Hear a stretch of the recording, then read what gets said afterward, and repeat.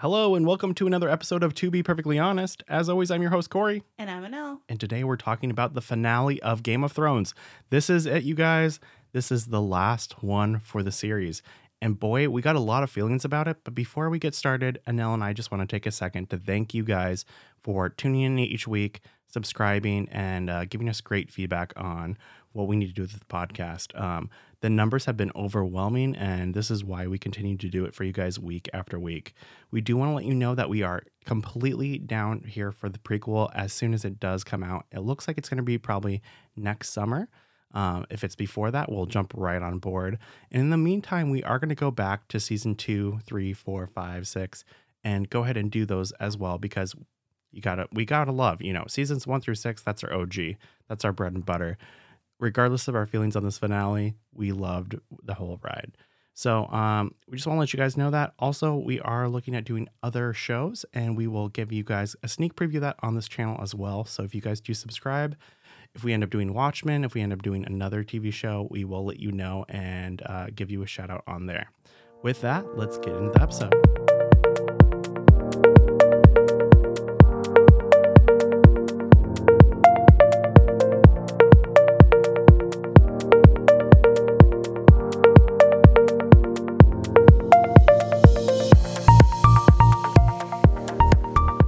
So obviously there's going to be some things that are really cool that we loved about the episode, but there's going to be things that we didn't love so much. So let's go ahead and get into it. Okay, so I will jump in. I will just say that my favorite kind of made me feel good scene. We had a lot of like a little, hey, just before we end off of the series, just let you know this is where this character is. And John meeting up with Ghost again up in the north was just great. I loved it. We finally got the little pets that he deserved. And when we saw him going off, up to with the wildlings, it made me feel really good. Yeah, my favorite scene was another favorite family pet when Drogon was taking off behind Dany and it made the effect like she had wings. That I thought was really cool. Yeah, I've been saying this entire last season. Like the cinematography is amazing. There's shots like that are just fantastic. I have some qualms about it, but I can't put that down at all. That's what you get when you have a $40 million budget, right, for a show. Right. So what else did you think was like a really positive scene for you? Well, I thought that Jaime getting his story written into the book by Brienne, that was really cool. I'm kind of waiting to see if anybody else got the vibe of like Brienne writing in a burn book, like a little bit. I mean, I did like that though. I saw there are already a couple memes out there of her like crossing that out and then being like, Jaime is an ugly, no good motherfucker, and it's Jaime like is a fugly slut. Yeah, I'm like, I get this though because I think that's really like the last thing that she had to do for her honor for him, right? Like, is to make sure that his story was told. And in the end, like, he didn't run back there. I mean, it seems like he didn't run back there to, go back to her and be in love with her. He ran back there to die with her, and he knew that. Yeah, he was protecting his queen. And I think it was a satisfying way to kind of conclude the Brienne portion of that story because it shows us that she, if not understands, she still has enough love for him and the time that they shared together to do that for him. Yeah, definitely.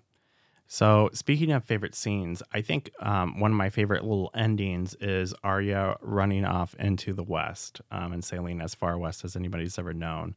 That is actually, if you've read the books and the folklore behind it, you know that there was actually a Targaryen princess that did the same thing. And we've talked about in other podcasts that it's actually theorized that she stole these dragon eggs before she did this, and that possibly that's where all 3 of Dany's dragon eggs came from. So I'm all for that. I think that's awesome. Honestly, if we were going to come back for anything, I would love to see what the fuck Arya's doing. Like, that sounds fun. Yeah, that would be a really cool spinoff, I think. What's west of Westeros? Ooh, yeah. So is there anything else that just you loved to death? I thought the cinematography behind the scene where Dany is kind of telling Jon her plans right before he stabs her. I thought that was gorgeous. Yeah. And it also ties back to that foreshadowing of the dreams that Dany was having about the throne and everything. And then to kind of piggyback on that, when she was murdered and Drogon came up and saw that, and him freaking out and burning the throne and melting it down to nothing and then flying off with her in his little foot. Like, oh, that's sweet. Yeah. I have to say, for this episode, really everything up until Dany, getting stabbed by Jon, I think visually was just amazing. Like, you have all of the Dothraki and you have the Unsullied standing in front of her, and she's giving that speech in Valyrian, and it's just very powerful and moving, and you're scared and excited and terrified all at the same time, and you can see just in everyone's face like what is going to happen to the rest of the land. And obviously we know what happens later, but up until that point you're really going, what in the hell is going on? And all of the cinematography for that is backing it up. That's right, before, like you said, that dragon scene where Drogon is flying off, it looks like she grows the wings. That's right before it. We have the kind of the Targaryen flag, which you almost get kind of like a Nazi vibe, and that kind of reinforces, oh hey, this is not going to be good for anybody. Yeah, I think that's the only time that I can remember having a main character throw their banner up above rubble, and to her it's a victory. But, she's crazy now. Oh, yeah. Yeah. And really, we've seen how many times whenever we flash to King's Landing, we see, like you see the actual building, right? And then it's all in rubble. It looks more like Harrenhal. And it's ash. I mean, it's absolutely ridiculous. And the speech she's giving where she's just like, hey, we're not stopping here. We're going to go around everywhere, all the way up to Winterfell, all the way down to Dorne. And you see Jon Snow just like, oh, shit. Well, what makes it more impactful is they took time to kind of set the scene before we even got there. So we weren't just recalling last week's episode, but you have Tyrion walking through and you have the bodies stacked up and just a few people silent that are still alive walking by with like burned backs, all the skin off, or there's someone crying in an alley and everyone's silent, it's still beautiful, but it's completely demolished, and it just shows how much damage was really done and the sacrifices that were made for Dany to take this throne. And I think that made it more powerful that Drogon was even like, yo, F this, blows all this fire on the throne and melts it down. Like, yeah, totally. Speaking of scenes we like a lot, I got to say, Drogon underneath all that ash when Jon walks up, that was just straight up crazy town. Like, yeah, that was. And I heard it was a callback to some other thing in a book where a dragon was like hiding as a stone statue. Oh, that's awesome. Yeah, I got to say, like, everything with Drogon, I'm very impressed with. I did really like that. I'm just going to jump into it, though. I got to say, I don't know if I'm exactly happy with the way it all ran out with Dany. I don't know if I'm exactly happy with that. I knew it was coming, and it had to happen based on the character that the show has created of Dany. But I wanted a little something else. It felt a little bit like Jaime and Cersei in the last one, and shout out to them when we actually see their bodies. That is just like, man, it was cold. That gave me just the shivers, like actually seeing their smushed bodies together. Well, you know how I feel about my Lannisters. So I was happy to get that closure. I kind of felt like after the last episode, that was going to be that, where, the way things ended, anyone could speculate, well, maybe they survived. Maybe there was like some part of the structure that held up and they ended up underneath of it.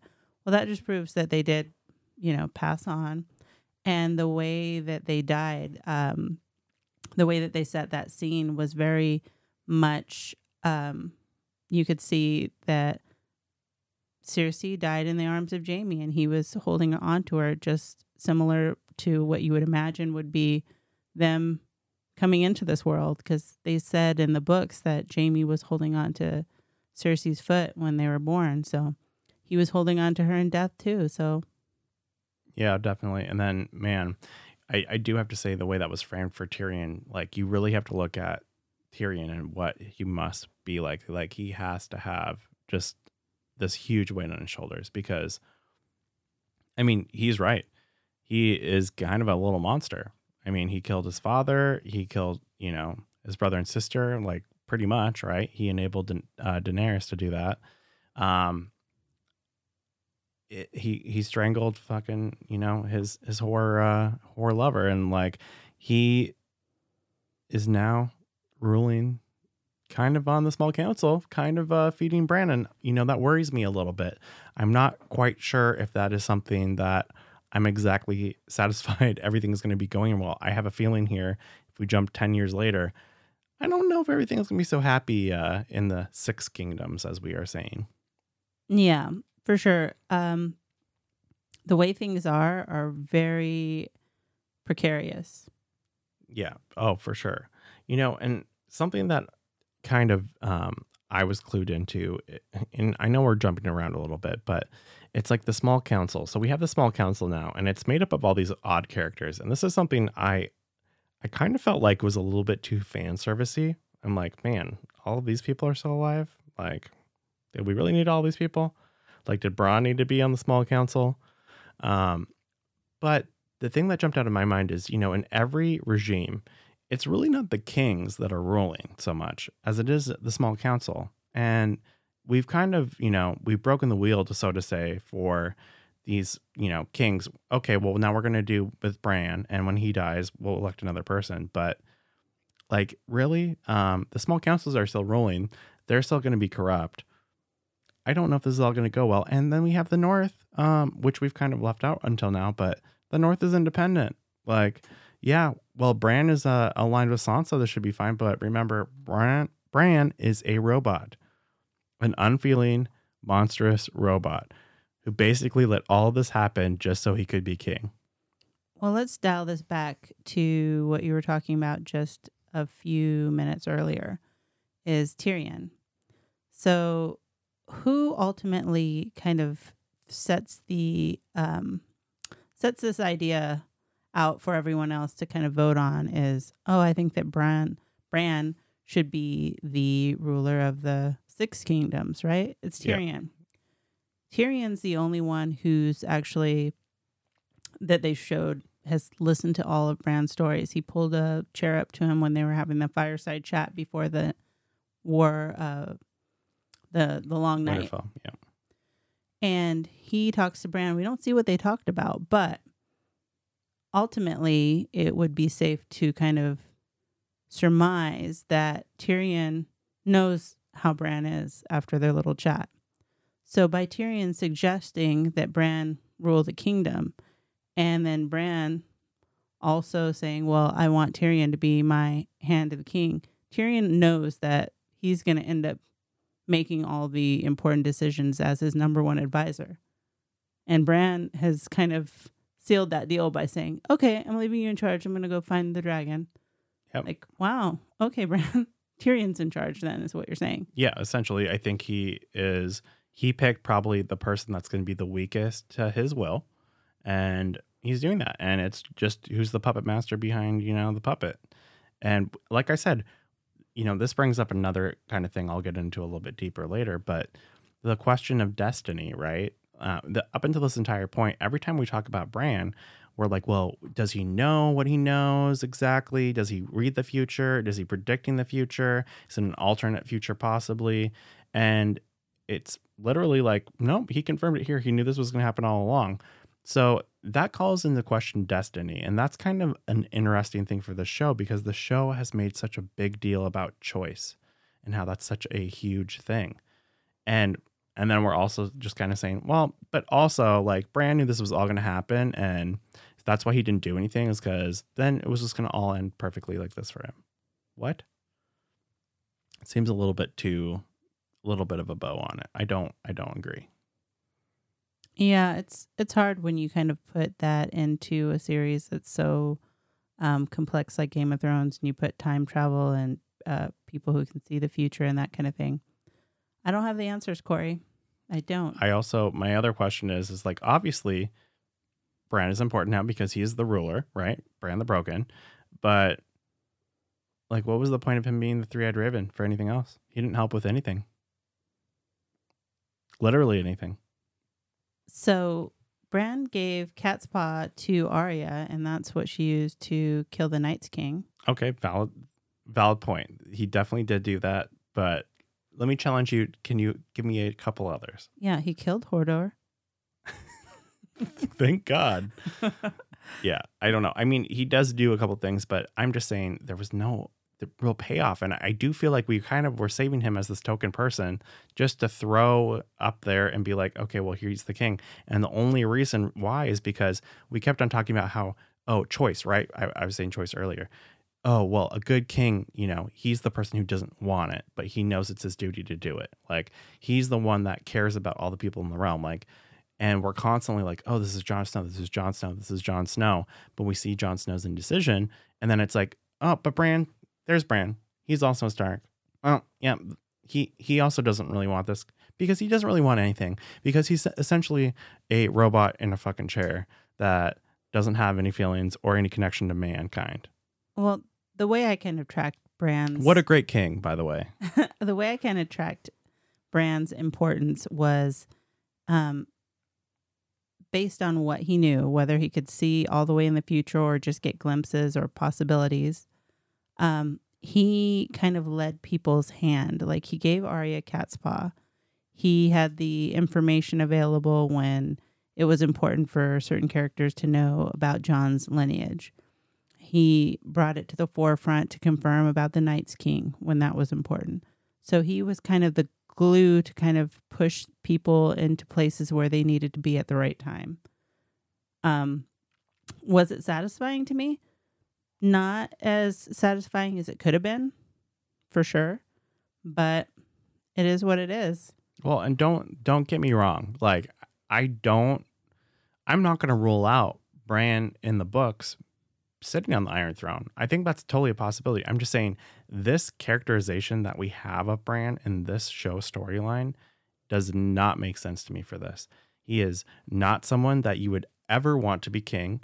He would not justify, oh, hey, and let's talk about another fucking white elephant in the room, right? First, let me just say this. Okay. Let me tell you who my pick. You are getting worked up. I think, and then I'll ask you the same question, since you didn't like Bran. Since you didn't like Bran, this is who I would have liked to see on the Iron Throne. I would have done a little switch up with the Stark kids, okay? As much as I love Sansa since day one, just kidding. But you guys know how I feel about Sansa. But I love him. I want to marry him. Do not have little princesses and princesses. Do not take me down there again. Anyway, Sansa's had enough character development that I've grown to appreciate her in other ways, right? They could have led up a little harder between the relationship with her and Tyrion. Not saying that they needed to get married, but them kind of getting together, a partnership, because they have been through a lot together. And I think it would have been perfect for replace Sansa or replace Bran with Sansa. So Tyrion still be the hand to the queen. Sansa be the queen because she's grown up around Cersei and Joffrey, and she's had all these major influences that are bad people. And she's still a good person on the inside, as far as I know. But she also knows how the game is played. And with her and Tyrion together in a partnership, you have a dream team there. Tyrion's got everything down on King's Landing. He also can help rebuild King's Landing because he knows all the underground crevices. He knows the sewers great. Oh, thank God. You got to start somewhere. And then have Bran and Jon go rule the North. Have Jon's lineage play a major part and him say, you know what? I am the rightful heir. And my first thing as king that I'm going to do is I'm going to make Sansa queen. And then I'm going to rule the individual realm of, I guess it's not realm, but he's going to rule the North. Sovereign North. Him and Bran. Well, this is the thing that I think is problematic that we're kind of skipping over in this situation. We have Grey Worm, right? who is turning basically this monster, right? Who just wants to kill everything for revenge for Missandei, right? And now that Dany's gone, he has like this, oh, we need to do this. This is our idea of it, right? And he wants to hold Tyrion accountable for his actions, for betrayal. Because he was like, oh, I wanted to kill him. I wanted to kill him. I wanted to kill him. And then he doesn't get to kill him. He's like, well, what am I going to do? And Jon, he's like, I have to hold her responsible for Dany. Well, then they're like, well, here's the solution. Let's just do this. Like, what the actual fuck? If he actually gave a shit about any of this, he would want to hold both of those people responsible, correct? Correct. And then B, after that, he's like, you know what? We're done here. I'm going to go to the Isle of North. Like, I know that was a promise that he made for that, but like, you would have thought he would have had a little bit more respect for Dany's vision of the future. And I just think, A, there's no situation where we were presented with the story of events that Jon can become king because he was a traitor. He's a Kingslayer, essentially, Queenslayer. So that is who I think should have came on the throne. I feel like Jon should have been a little bit more decisive. And then, calling back to those scenes that we had with Master Aemon and Jon, like I feel like that's kind of what prompted him those conversations before. And then knowing what he knows now, that's why he chose to kill Dany, because, duty is the death of a love, essentially.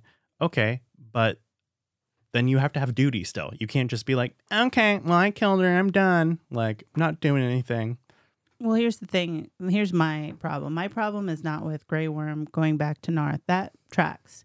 He was talking to Missandei about, do you really want to stay here? But why does he give a shit about anything and then all of a sudden he doesn't? That's what my point is. So that tracks to me, Grey Worm leaving. It's just a benefit to everybody for them to go along with, oh, Grey Worm, you want these people punished? Okay, we'll do it. Wink, wink. You get on the ship, you take the Dothraki with you, and then what happens? We do things the way we want to. You're not even going to be around. You're sailing back to Essos. Yeah, but that didn't happen. That's what I'm saying. That's the part I don't have a problem. That's the part I do have a problem with. The other thing is, if Tyrion knows the true lineage of Jon, and they were kind of in cahoots about, like, we need to stop Dany. Tyrion's literally the one who pep talked Jon into finally having the cojones to go kill her. And then why would he not be like, and you know what? Jon is the one true heir to the throne, so he's my vote for king. Yeah, or why wouldn't this is getting back to my point with Grey Worm. Why isn't he not like, hey, also, you fucking betrayed the queen too. You need to go to the north and you need to go take the black as well. Who? Tyrion. Oh. Well, I think he's that Tyrion, just as guilty. Didn't Tyrion get out of it? And I apologize. I don't remember the exact time frame of what happened first, but didn't Tyrion get off the hook because Bran was like, and I'm taking my hand to be this person? And since Grey Worm was like, and why couldn't Bran be like, and also I'm taking Jon and I'm not sending him to the wall because I'm the fucking king now. Yeah, and that's my thing. Is like, first of all, if they're going to be nominating kings, they have a king. They have Jon. Yeah. And then even if they didn't know, Bran should have been like, yeah, this is going to happen. Grey Worm, get the hell out of here. But I digress. I mean, can't you see an alternate ending to this where we have everybody, going on their way and we see Grey Worm taking off, and then it's like we see Jon gets up to the north, and then all of a sudden we see that all the Starks are there and they're like, come home, Jon. You've done your time here. Like, Grey Worm's gone. Fuck this. Like, let's go rule Winterfell. I think Ghost is the real puppet master behind this. Ghost, it was like, hey, Drogon, okay, I'm going to go up north. Make sure that when Jon comes by to stab your master, you just, like, unpile yourself from under the ash, get out of the way, and then make sure he gets sentenced to come back up north with his direwolf. Yeah. We were talking about Jon and Master Aemon, and this also kind of makes me... So Master Aemon, remember, there was a power struggle going on, and he voluntarily takes the black to get kind of out of it, right? He's the last Targaryen that is really known of besides Dany until obviously we find about Jon. And now Jon is going back to the Night's Watch, and kind of the same thing. Like, he obviously could, kind of go a little crazy and be like, hey, I'm going to get up in rebellion and do this and take over. But he doesn't. He goes, I'm going to go ahead and sacrifice my own pride and my own everything I'm trying to do. And I'm just going to go up to the north, go take the black again. Everything should be fine. This to me is another cyclical thing happening. And I feel like this is, like I said, just like with the small council, we have another small council forming. We have Tyrion sitting on the small council again, just like he was before for his sister. Like, the wheel's not broken. The wheel is strong. The wheel is still here. And I don't, like I said, give it 10 years. Let's see what's happening. I don't think that everything is happy-go-lucky. Another thing I want to point out as well, what do you think is going on with the seasons right now? Because we were trying to talk about this in a couple episodes before, but now that the Night's King is broken, the White Walkers are gone, do we just have normal winters now? Is it something where the winter that was approaching is now broken? At the very end, we see a little bit of a green grass growing up north of the wall. And to me, it was just kind of like, oh, well, here's a little bit of hope. But I wasn't taking it as like, oh, well, there's no more winter. What's your take on that? I don't think there's going to be no more winter. What I think it is they're just going to have regular seasons now. Yeah, like we would have. Mm-hmm. But I did see that grass, and it just made my other question more a spotlight on that. Like, what the fuck do we need a Night's Watch for?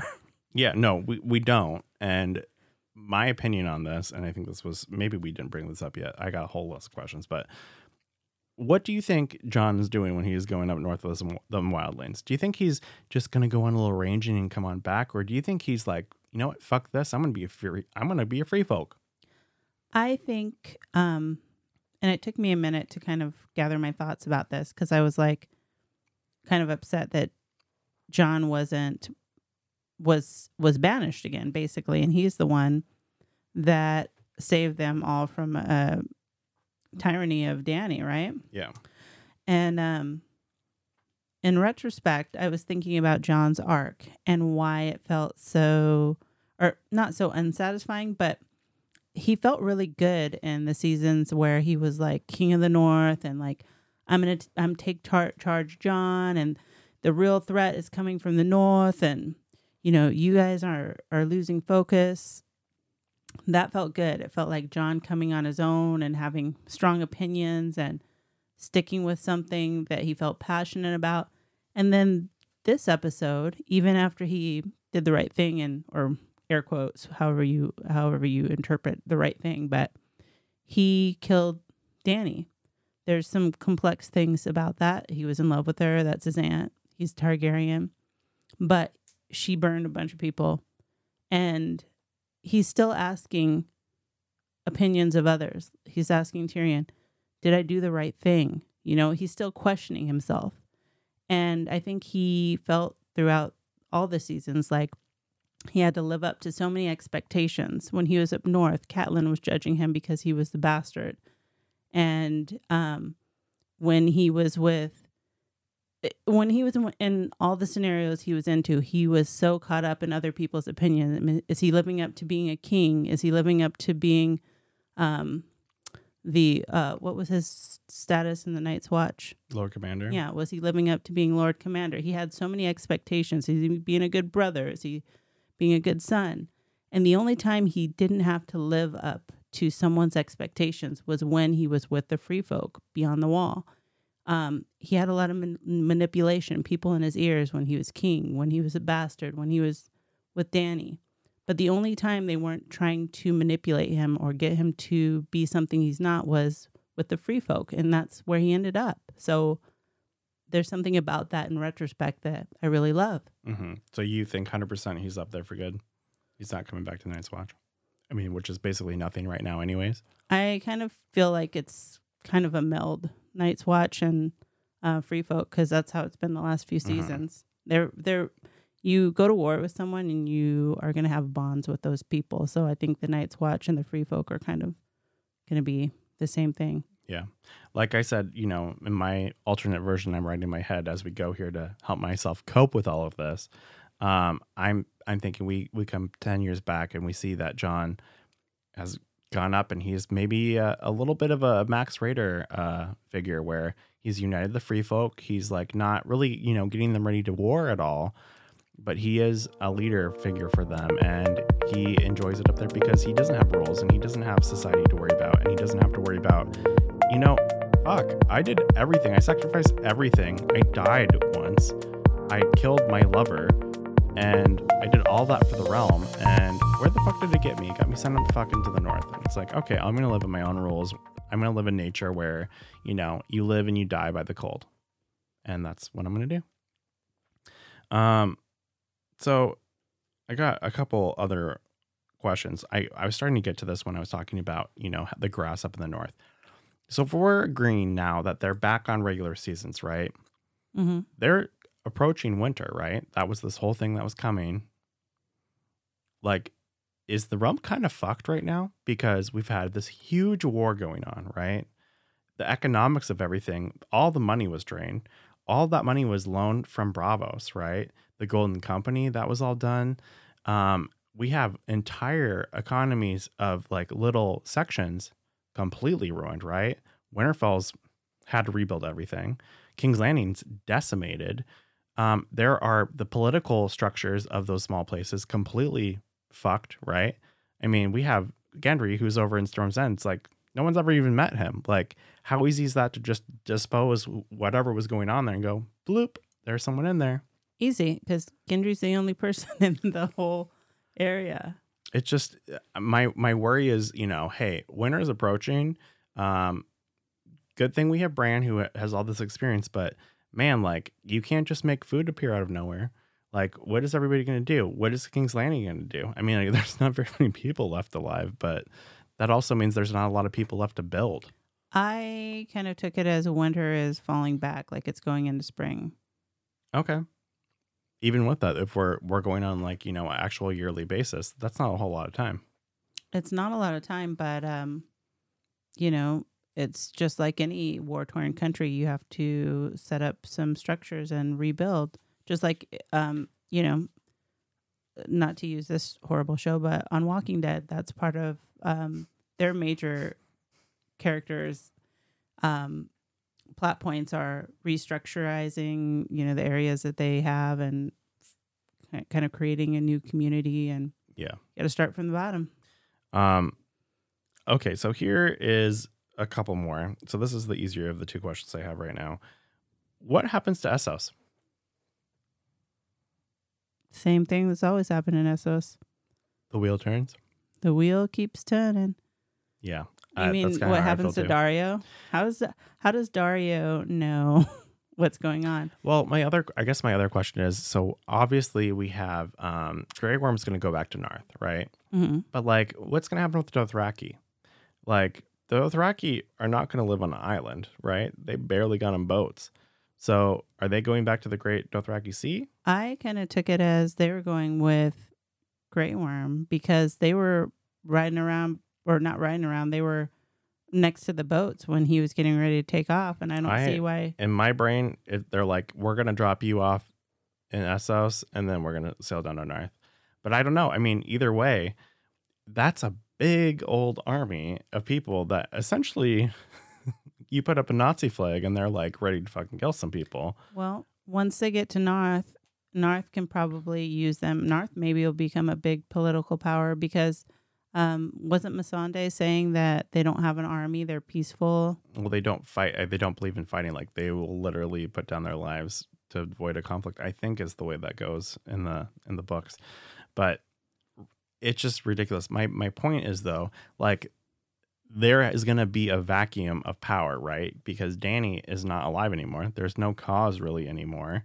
Dario is a great person, but fuck, all someone's got to do is kill him, and all of a sudden, all the slavers are back. So, I don't know. I think all the people who are in power right now are people who've survived the wars, and they're not going to be down for living through another war. So I think there's going to be some peace, and there's going to be a lot more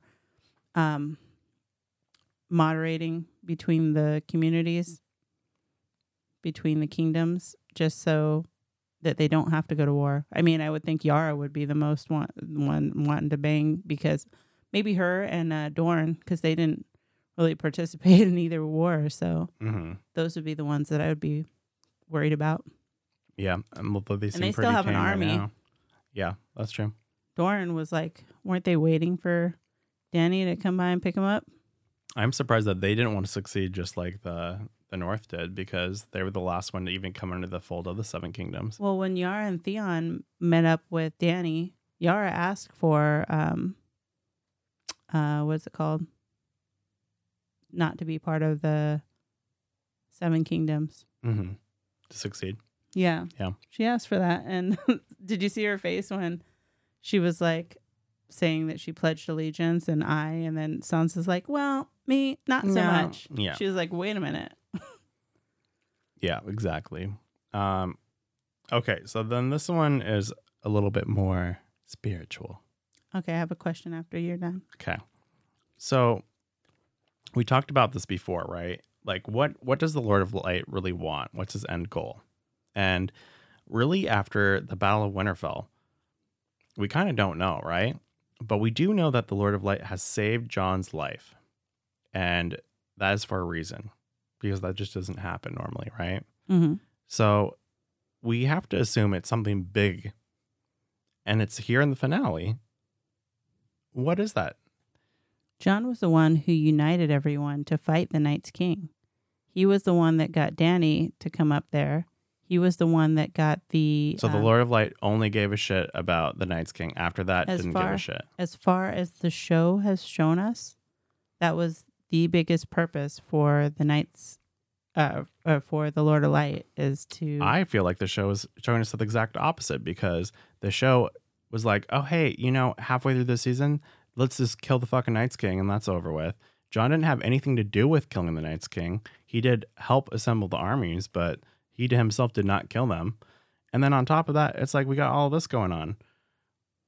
Like, at the end of the day, the Night's King didn't kill half as many people as Danny did.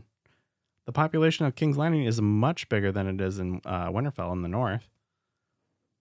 Well, the Lord of Light and the Night's King are kind of magical people, so they're on a different plane.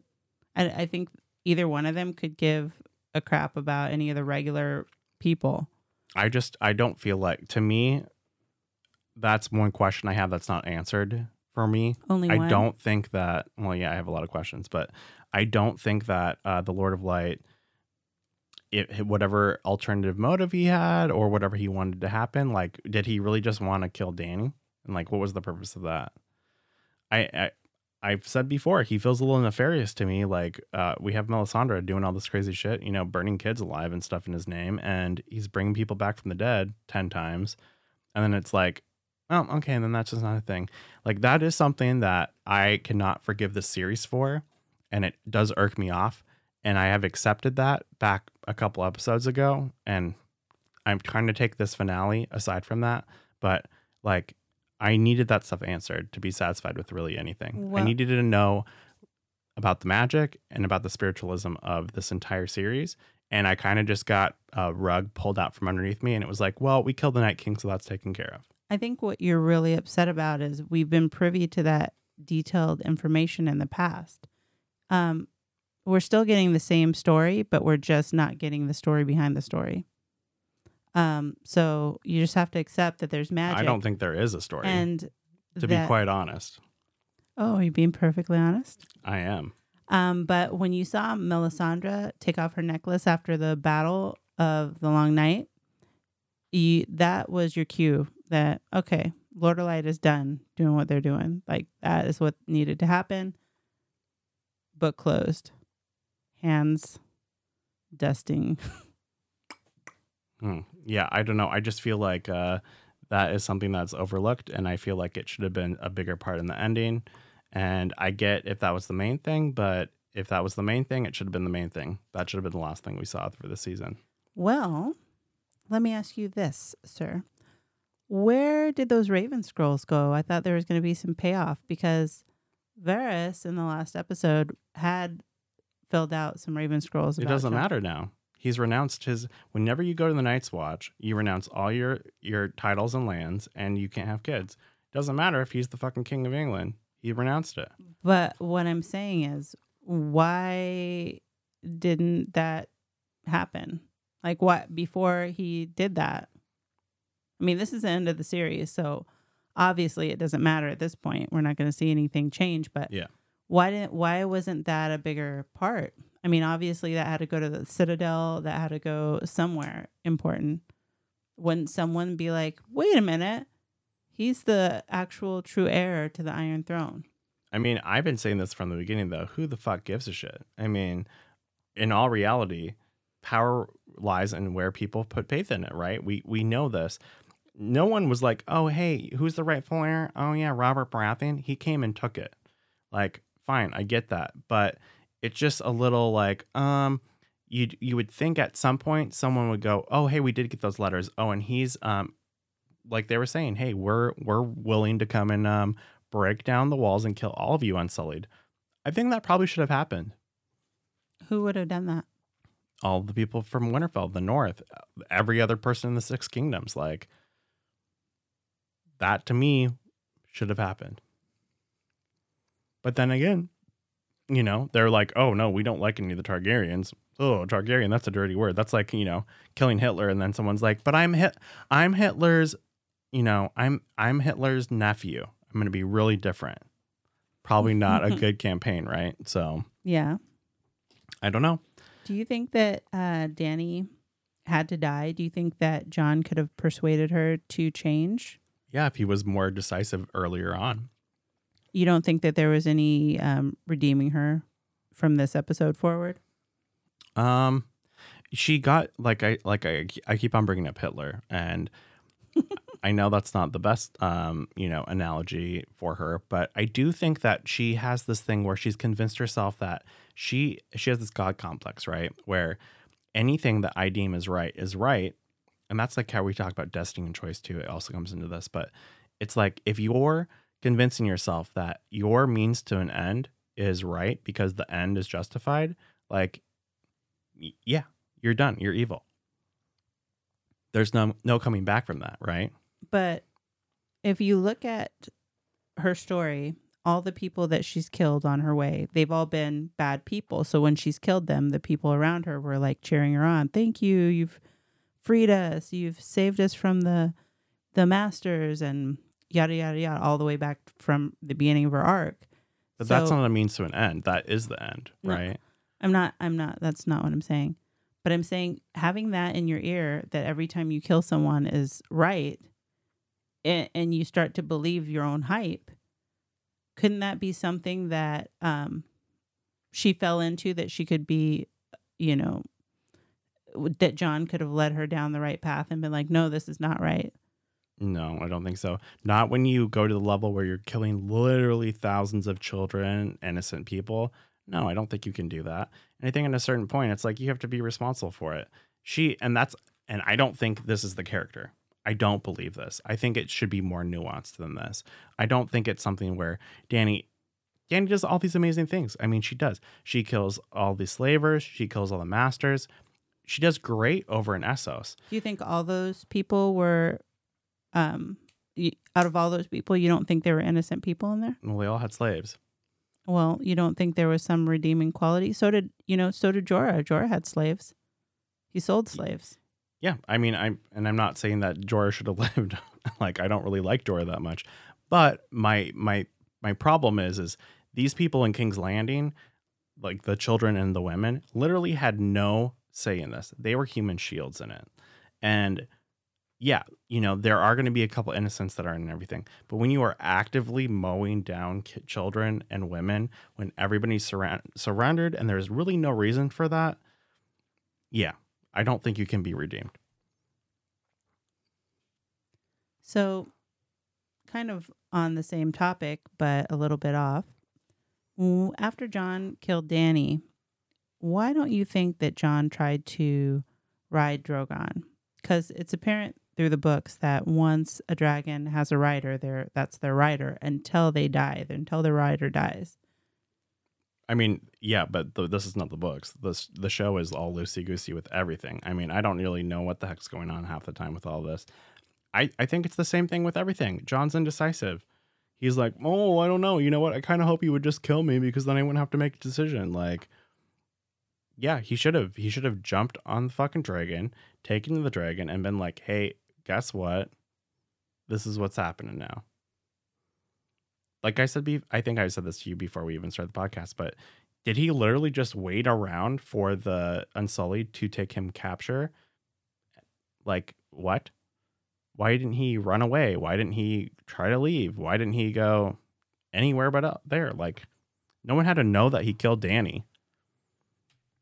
I don't know. I just feel like it's kind of like, well, I know I had to do this and I know nothing else. So I'm just going to sit around and let my destiny happen, which just doesn't seem like the story that I would like to have told for Game of Thrones.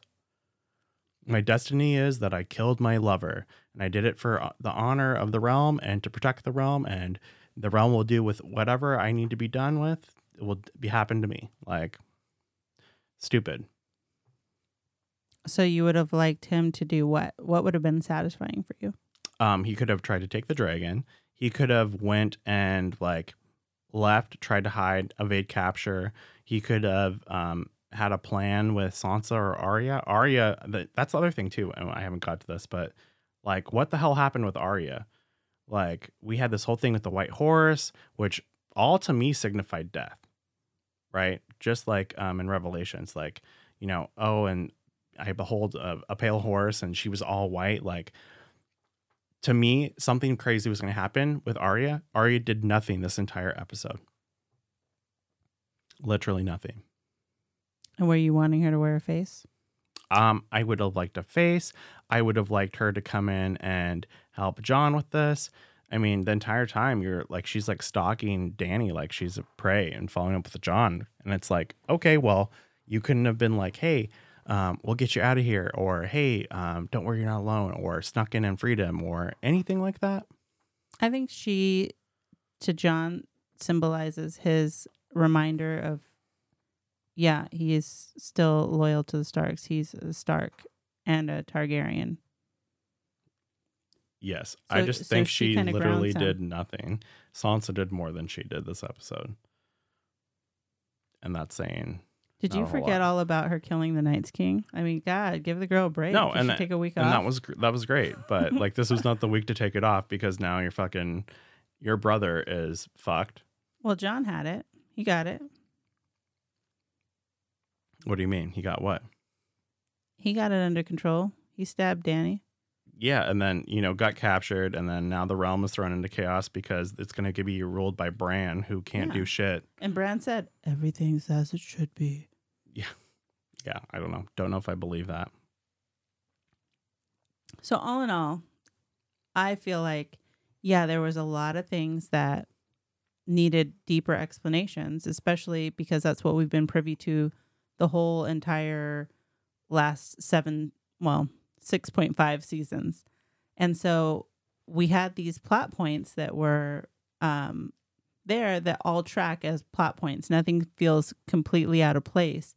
But what feels out of place is that we don't get to feel like we are a part of the character's decision making. We don't understand why they do the things that they do, and we don't get to see the steps between the dots that are connected. And I think that's where people, myself included, are feeling the disappointment.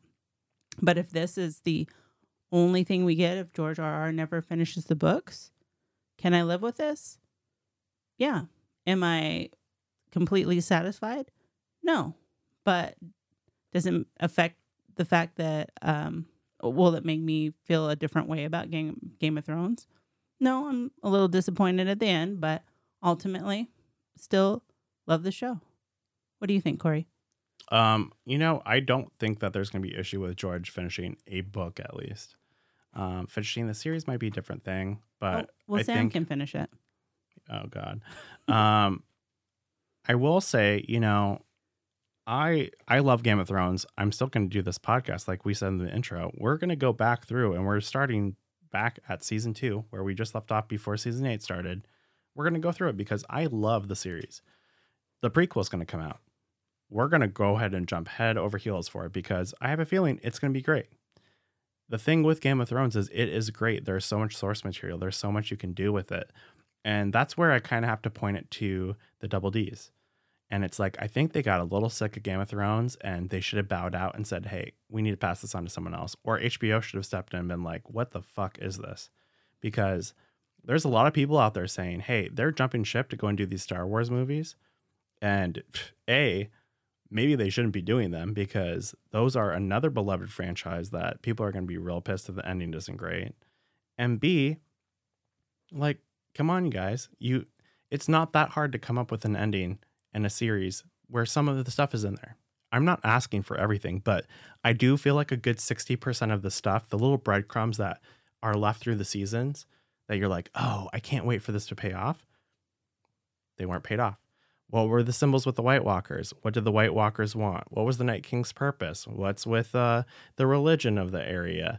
Are there any other dragons? What happened with Valeria? There's a lot of stuff that it's like you could have touched on and it's not anywhere in there. Could you have done it though in 6 episodes? No, but that's where it comes into play of, hey, they didn't have to do 6 episodes, first of all. They could have done 10. I think they should have done it. And also it's like, I don't know the background politics of it, but yeah, I do think we needed 2 more seasons. And if they knew it was going to only be, 8 seasons long, last season needed to be a little bit faster. And there was some stuff in there that just didn't make it. Ever since they've gone away from the books, it's just been off the rails. But season 7 was a passable season for me. This is not.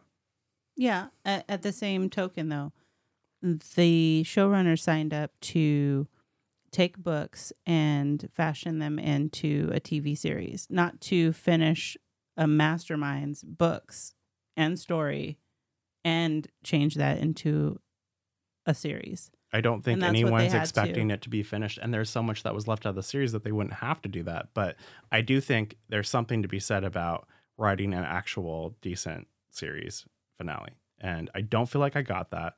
I don't feel like the last 3 episodes have been that entertaining. And it's something that's as simple as like, hey, this part right here could have just been 3 episodes back and the Winterfell could have been the ending. I feel like that almost would have been more satisfactory, right? It's just kind of like the what? Like you have the Night King gets killed, the White Walkers all disappear, and you're like, oh, okay, what's going on? All of a sudden, Jon doesn't have anything that he gives a shit about because he's been trying to do this White Walker stuff the entire time. You have a little bit of the doubt of Dany that comes in and creeps in. Then you're like, oh, well, the next big baddie is Cersei. But in that episode, she's just literally standing the entire episode like, I'm just standing here. Oh, I'm drinking wine. Oh, I'm still looking out here. Oh, everything's on fire. Okay, you know what? Maybe I should leave now. She fucking dies in a bunch of rubble. So it's like, oh, wow, that big threat that was supposed to be even bigger and badder than the Night's King ended up being nothing. And then, okay, well, the ending then is this big betrayal between Dany and Jon. And it's like, okay, well, that lasted for all of 15 minutes. Well, I think you're looking at it in the wrong light of who the big threat was. And the big threat wasn't Cersei. The big threat ended up being Dany. If you look back in all the Cersei-centric battles, like, Blackwater wasn't really Cersei-centric, but she was in that battle. What was she doing? Drinking wine, about to poison her kids so they wouldn't have to live through it. When she blew up the Septon, where was she at? She was standing back at the Red Keep, and she was drinking wine. Blew it up. What'd you expect for her to do with this one? I just thought, and all of these ones that you're talking about, it's like she's either not in power, she is literally just a regular queen, or she's on her rise to power. And it's like, she's at the top of this and she's just kind of sitting back, like not even present. And I'm not saying that, that Dany and that Jon thing isn't the whole, what everything comes down to, but I don't think that was satisfying. I mean, in reality, we started this episode and she lands her dragon, makes a speech, walks up to the Iron Throne, touches it, and then gets stabbed. That's the fight between them. Yeah, that's the fast forward version. Yeah, it's a little too fast forward for me. And like I said, I think I said this in the beginning, like everybody's endings, a lot of them I agree with. A lot of the stuff I actually enjoy it. I understand this character from the show that they've made of Dany. I understand that she needs to be killed, but it's just the way it goes about it is a little bit rough and gruff and not polished. And that's the thing is like when you come from something that's just perfectly done and then go and it's just it's sloppy. I feel like someone wrote it on a napkin. Is kind of what it feels like. You know, they're like, oh yeah, you know what? We'll do this and this and this and this, and all the characters just kind of feel out of place too. Like, I don't know. Do you feel like Grey Worm like going kind of crazy and like, oh, I just need revenge is in his character, and then on top of that, then being like, but you know what? I want this all as revenge, and I'm fighting for Missandei, and I'm fighting for what she believed in, what Dany believed in, and then being like, but you know what? Yeah, you guys figure out whatever you want to do. And John, even though she stabbed her, that's cool. He can live. Just do whatever. And all you people, whatever. I'm gonna just go to North. No, like, does not seem right. Bran, does it seem like Bran should be the kind of person that's like a robot, and everyone's like, yeah, that's a good king. That sounds like a great idea. You know who should probably be his hand? Tyrion, the lecherous little bastard that fucked everybody over. No, but I think, and I may have said this earlier, I think what we're supposed to believe is that Tyrion's the one in charge. But like I said, I would have preferred how is to that have a good Sansa. how is that a good ending though? I would have preferred Sansa, and you know how I feel about her, and Tyrion as a combo in King's Landing. I think they would have been a much better fit than Bran. But another kind of weird loose end, and I shouldn't even get you started, but the fact that Bronn... Don't even get me started. The fact that Bronn is sitting there with all the spoils after he legitimately threatened to kill Tyrion, and it's all good now. Weird. I think they've just been through so much, just like us viewers, that they're just like, whatever. I'm just like, I don't want to go to war. Well, it is what it is. I don't know. I just, I wonder if there is a possibility ever in the future of we getting a little bit more of this. Obviously, the books are going to come out. Yeah, I think we will get more. I'm looking forward to the books. I am too, and I think if anything, this is really motivating book sales for George R.R. Martin, because it's like you will see that's the thing, right? Like anybody can sit here and be like, you know what, this is my good story that I'm going to say. I want this to happen, this to happen, this to happen, and I'm going to entice people in with this. But it's a masterful author that takes those things, weaves them together to where it feels almost like effortless, and it all makes sense, and you're like, oh my god, this ties back to this, all this foreshadowing, amazing, and then it pays off in the end. And like I'm saying, it's that middle part of this weaving of this tapestry that's not happening for the season, and that's what it feels very disconjointed, and it's just disappointing. So whatever is next, if there ever is a 5-year reunion special Game of Thrones where they're like, oh, I'm checking on back, we're seeing what's going on with Jon Snow. That would be cool. I would like something like that. I know there's a petition out there right now to remake season 8, which right now I think you guys can all understand that I would agree with. But I'm really placing my faith with that prequel because, it is what it is. I will get from the stories that come out and the books that come out, like what I want to know about all these characters and have that conclusion happen. But the big questions I have about the world, the Lord of Light, the White Walkers, all of this kind of stuff, that can be answered in the prequel. And I'm okay with that. Yeah. I mean, or you could just ask Bran. God. Yeah. Who would have thought, like, oh, who's your wallpaper on your phone of? All these people came out on Game of Thrones. They're all sitting on the throne. Who do you think? Oh, mine's Arya. Well, I think it's Dany. What do you think over there? Bran? Oh God, what a loser. Oh, well, you're right. Let me ask you this. So that I collect Funko Pops. Oh yeah. What do you think? Like, there's going to be a rush of people going out there and buying him on the throne? Oh yeah. Or are people like, nah? All the people who are Greenseers are going to be like, that's my guy. Yeah, boy. Here's another question for you. 5 years from now, do we look at Game of Thrones, this series for Game of Thrones, do we look at it as one of the greatest accomplishments that, we've had in film and TV? The budgets, the scenes, how long it's been going on, the phenomena that it became. Do we look at that in a positive light, or do we look at it and go, man, they really jumped the shark with that? I think we look at it in a positive light. Just like, do you Do you remember the big fuss over that soap opera Dallas? No. Oh, well, it was an Sorry. 80s soap opera, and like it was like everyone was watching Dallas. And then at the end of the soap opera, like the season finale, one of the things was this main character who is a bad guy, J.R. Ewing. Spoiler alert, if you haven't seen it, you better go watch. He gets shot, and it's all like, oh my gosh, who shot JR? It's like, oh my gosh, who killed the Night's King kind of thing.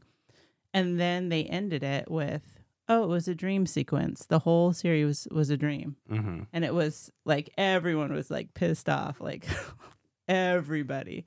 But I mean, in retrospect, that is kind of laughable, but the whole series was just crazy. And Yeah. you can look back at it and say, oh, that series was still crazy. But yeah, it ended kind of dumb.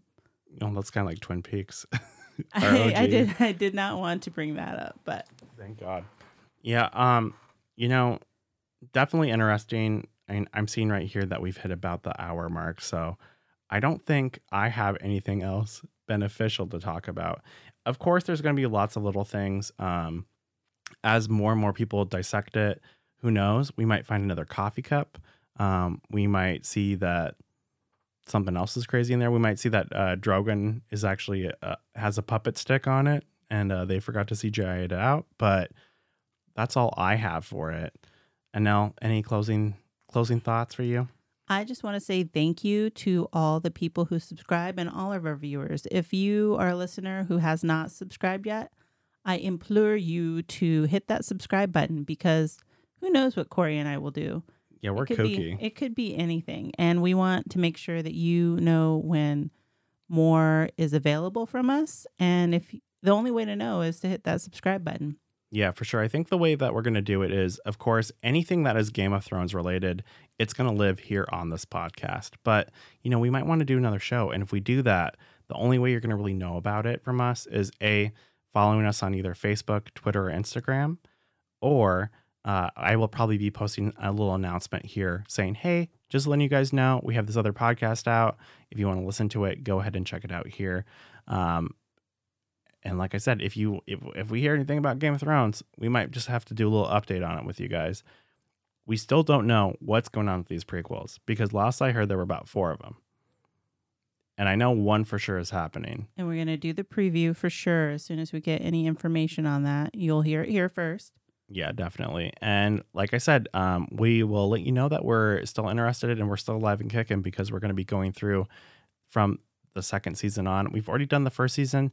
If you guys are having a little PTSD like me, you know what? I'm going to give you some good advice. Take a break. Give yourself a good week to heal. But you know what? Go back to the beginning. Check out the first season. Go through all the way to the 6th season. You know what? 7th season's even great. Maybe skip the 8th. But there's a lot of good scenes. There's a lot of good memories. I can honestly say I've rewatched those about 10 times. Every time I've watched them, amazing. And go along for the ride, because it has been a crazy ride. It's been a crazy anticipation. The nation has literally been glued to what's going on. You open Twitter and it's like 10 out of the 12 moments is Game of Thrones, and who knows when we're going to see this again. So it's pretty awesome phenomena to be a part of, and like Anel said, we are humbled and we are grateful that we have been a part of it. Yeah, thank you guys. You've been a part of it with us. Okay, well, unfortunately, it's time for us to sign off. So thanks for being perfectly honest with us. As always, I'm Corey. And I'm Anel. And stay perfectly honest.